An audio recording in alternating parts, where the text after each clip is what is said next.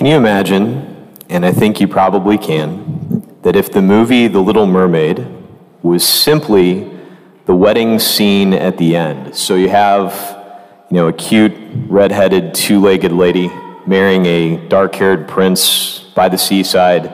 You got a few sea creatures looking out. You got a lot of people. They're all really happy and celebrating. And that was it. It'd be lovely. It'd look nice. You wouldn't know what I was talking about because, quite frankly, it would be just, rather boring, and that would be the end of it.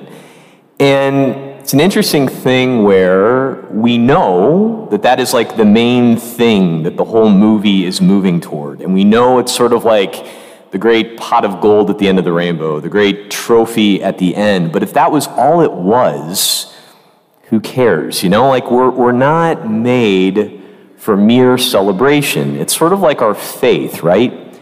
There's a reason why we don't just always go to Easter, right? That we're not just singing Alleluia 24/7 all the time. I know I'm not supposed to say that during Lent, but I want to make the point.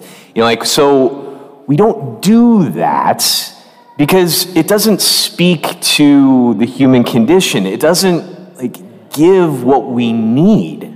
And at the same time, The Little Mermaid is not just 2 hours of the song Poor Unfortunate Souls, right? I hate that song. Now it's going to be in your head like it's in mine. Sorry for using this as an example. I figure a 30-year-old movie is kind of a good way to go, because hopefully most of us have seen it at this point. If not, I'm sorry, but I'm blowing all the surprises.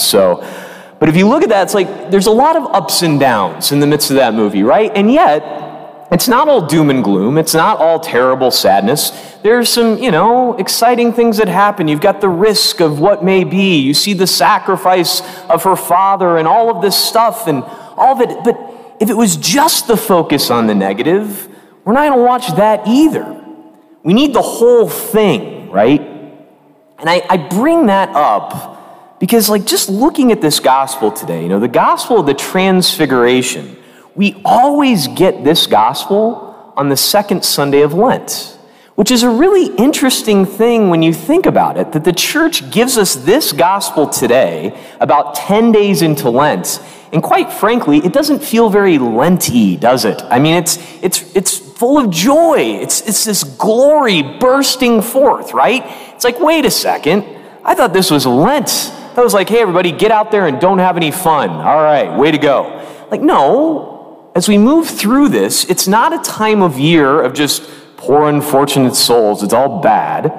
At the same time, we recognize the fact that life is not one long ongoing party. And the way to celebrate the glory of Jesus Christ isn't just eating Easter eggs all the time and, going in for full indulgence to celebrate. We know that there's more that needs to happen than that. And our Lord here, taking Peter, James, and John up the mountain, right? He has just told them at this point in the gospel, I'm going to go to Jerusalem. I'm going to suffer. I'm going to die. I'm going to raise from the dead. And they still don't get it. They're falling all over each other. They're vying with each other for who's the greatest. What does he do? He takes them up the mountain and he gives them this glimpse of his glory, right? But you look at this glimpse of his glory, and it points to the fact that later on, he's going to be on a different mountain than this one. Here he is on Mount Tabor. Later on, he's going to be on Mount Calvary. And to tell you the truth, the two are actually very similar in a lot of ways. Notice that here he is glorified with two on either side of him. Here's Elijah and Moses. Neither of them are perfect characters. Read the story of Moses. You got the exile, right? You got the Exodus. What does Moses do before any of this happens? He kills a guy and buries him in the sand, and that causes him to have to run away. He's no perfect fella. Elijah, after he proves God's worth, what does he do? Bring the 450 prophets of Baal over here. We're slitting all their throats. Neither of them are perfect. There they are on either side of Jesus. What's going to happen on Calvary? There he is. In between two not perfect people, two thieves. One is going to say what we're going to sing in a little bit. Jesus, remember me when you come into your kingdom. The other is just going to be terrible, right? There he is in the midst of two fallen people, but showing the glory of his love that cannot be overcome by sin and death. the great glory of the crucifix, why he is there in every church all over the place, because that is the ultimate representation of his love. He gives us everything. And so the same glory that's present at the Transfiguration is the same glory that's present on Calvary. You've got at this moment here on Mount Tabor the love, the glory of Christ bursting through. But I would say that the love is even more present, even stronger shown on Calvary.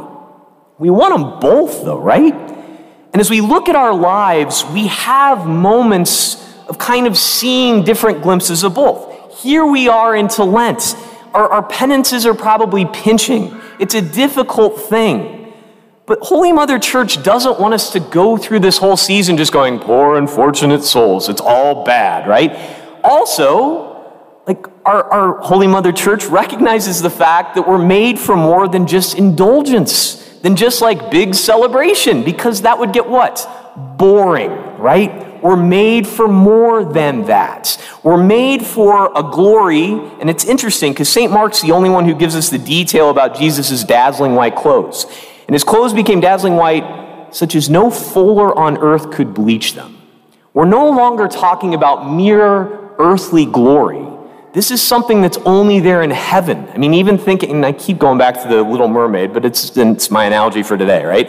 So when you think about that, the wedding, okay, what happens afterwards? How do Eric and Ariel live after that? What's going to happen when she moves in and he finds out, actually, she's kind of a slob? I mean, look at all the stuff she's collected from under the sea. It's not good. Anyway, like you think about that, it's not all done yet. And yet with our Lord, we're moving towards perfect fulfillment with him forever. But we have to go through the ups and downs of getting there, the hardships that are there. And the thing is, it doesn't just come about by mere indulgence and celebration now. And so the church, just like last week when Jesus was driven out into the desert, we're driven forward in the season. And we've got to participate in the self-sacrifice. Quite frankly, it's like the exercise of our faith that shows us by participating with our Lord, we get these little glimpses of heaven just like here at the Transfiguration. I'm going to give you a different analogy than the Little Mermaid. I'm going to give you one from my own personal life because that's the life that I know, and here it is. And, this year, just always trying to do different things penance-wise, right? And I made the decision, it's like, okay, I'm going to try to say yes when I get asked to do things. I'm going to do my very best regardless of the circumstances.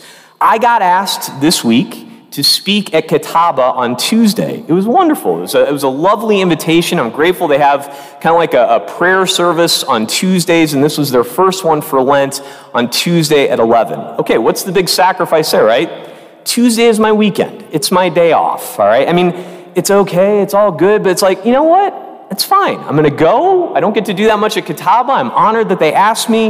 It's going to be great. So come in, I'm there, it's 11 o'clock, and at Catawba, I'm always amazed. We've got a lot of parishioners that are on faculty and staff at Catawba, and many of them came. And I was just touched that they were there. And some of them are parents of kids in the school. And one of the moms said to me that her son Warren, who I think is actually here, I think I saw him come in, that Warren said to her, what, Father John is talking at Catawba? He can't talk today. Today's his day off, and he needs his rest. I mean, you talk about glory from heaven in the midst of making a small penance. Was that the biggest penance ever? Of course it wasn't. It was lovely. It was a nice thing to get to do. Glad it was there. But, when we participate, when we enter into what our Lord is asking us to do, making self-sacrifice, taking this seriously, it's sort of like we have these transfiguration moments along the way. But I think the way to make sure that we are recognizing them is we've got to do what the Heavenly Father tells us to do in this gospel. This is my beloved Son, listen to him. Because I think the problem is if we just kind of try to white knuckle it and strong arm it through, I'm just going to go through this. Okay, but that's not what it's all about. He wants us more and more in communication with him, resting in his love, seeing the glory of heaven burst through in all of these little moments as we move on to unite ourselves with him more fully. And it happens in a day-by-day way. How appropriate it is on this Sunday that the responsorial psalm was, I will walk before the Lord in the land of the living.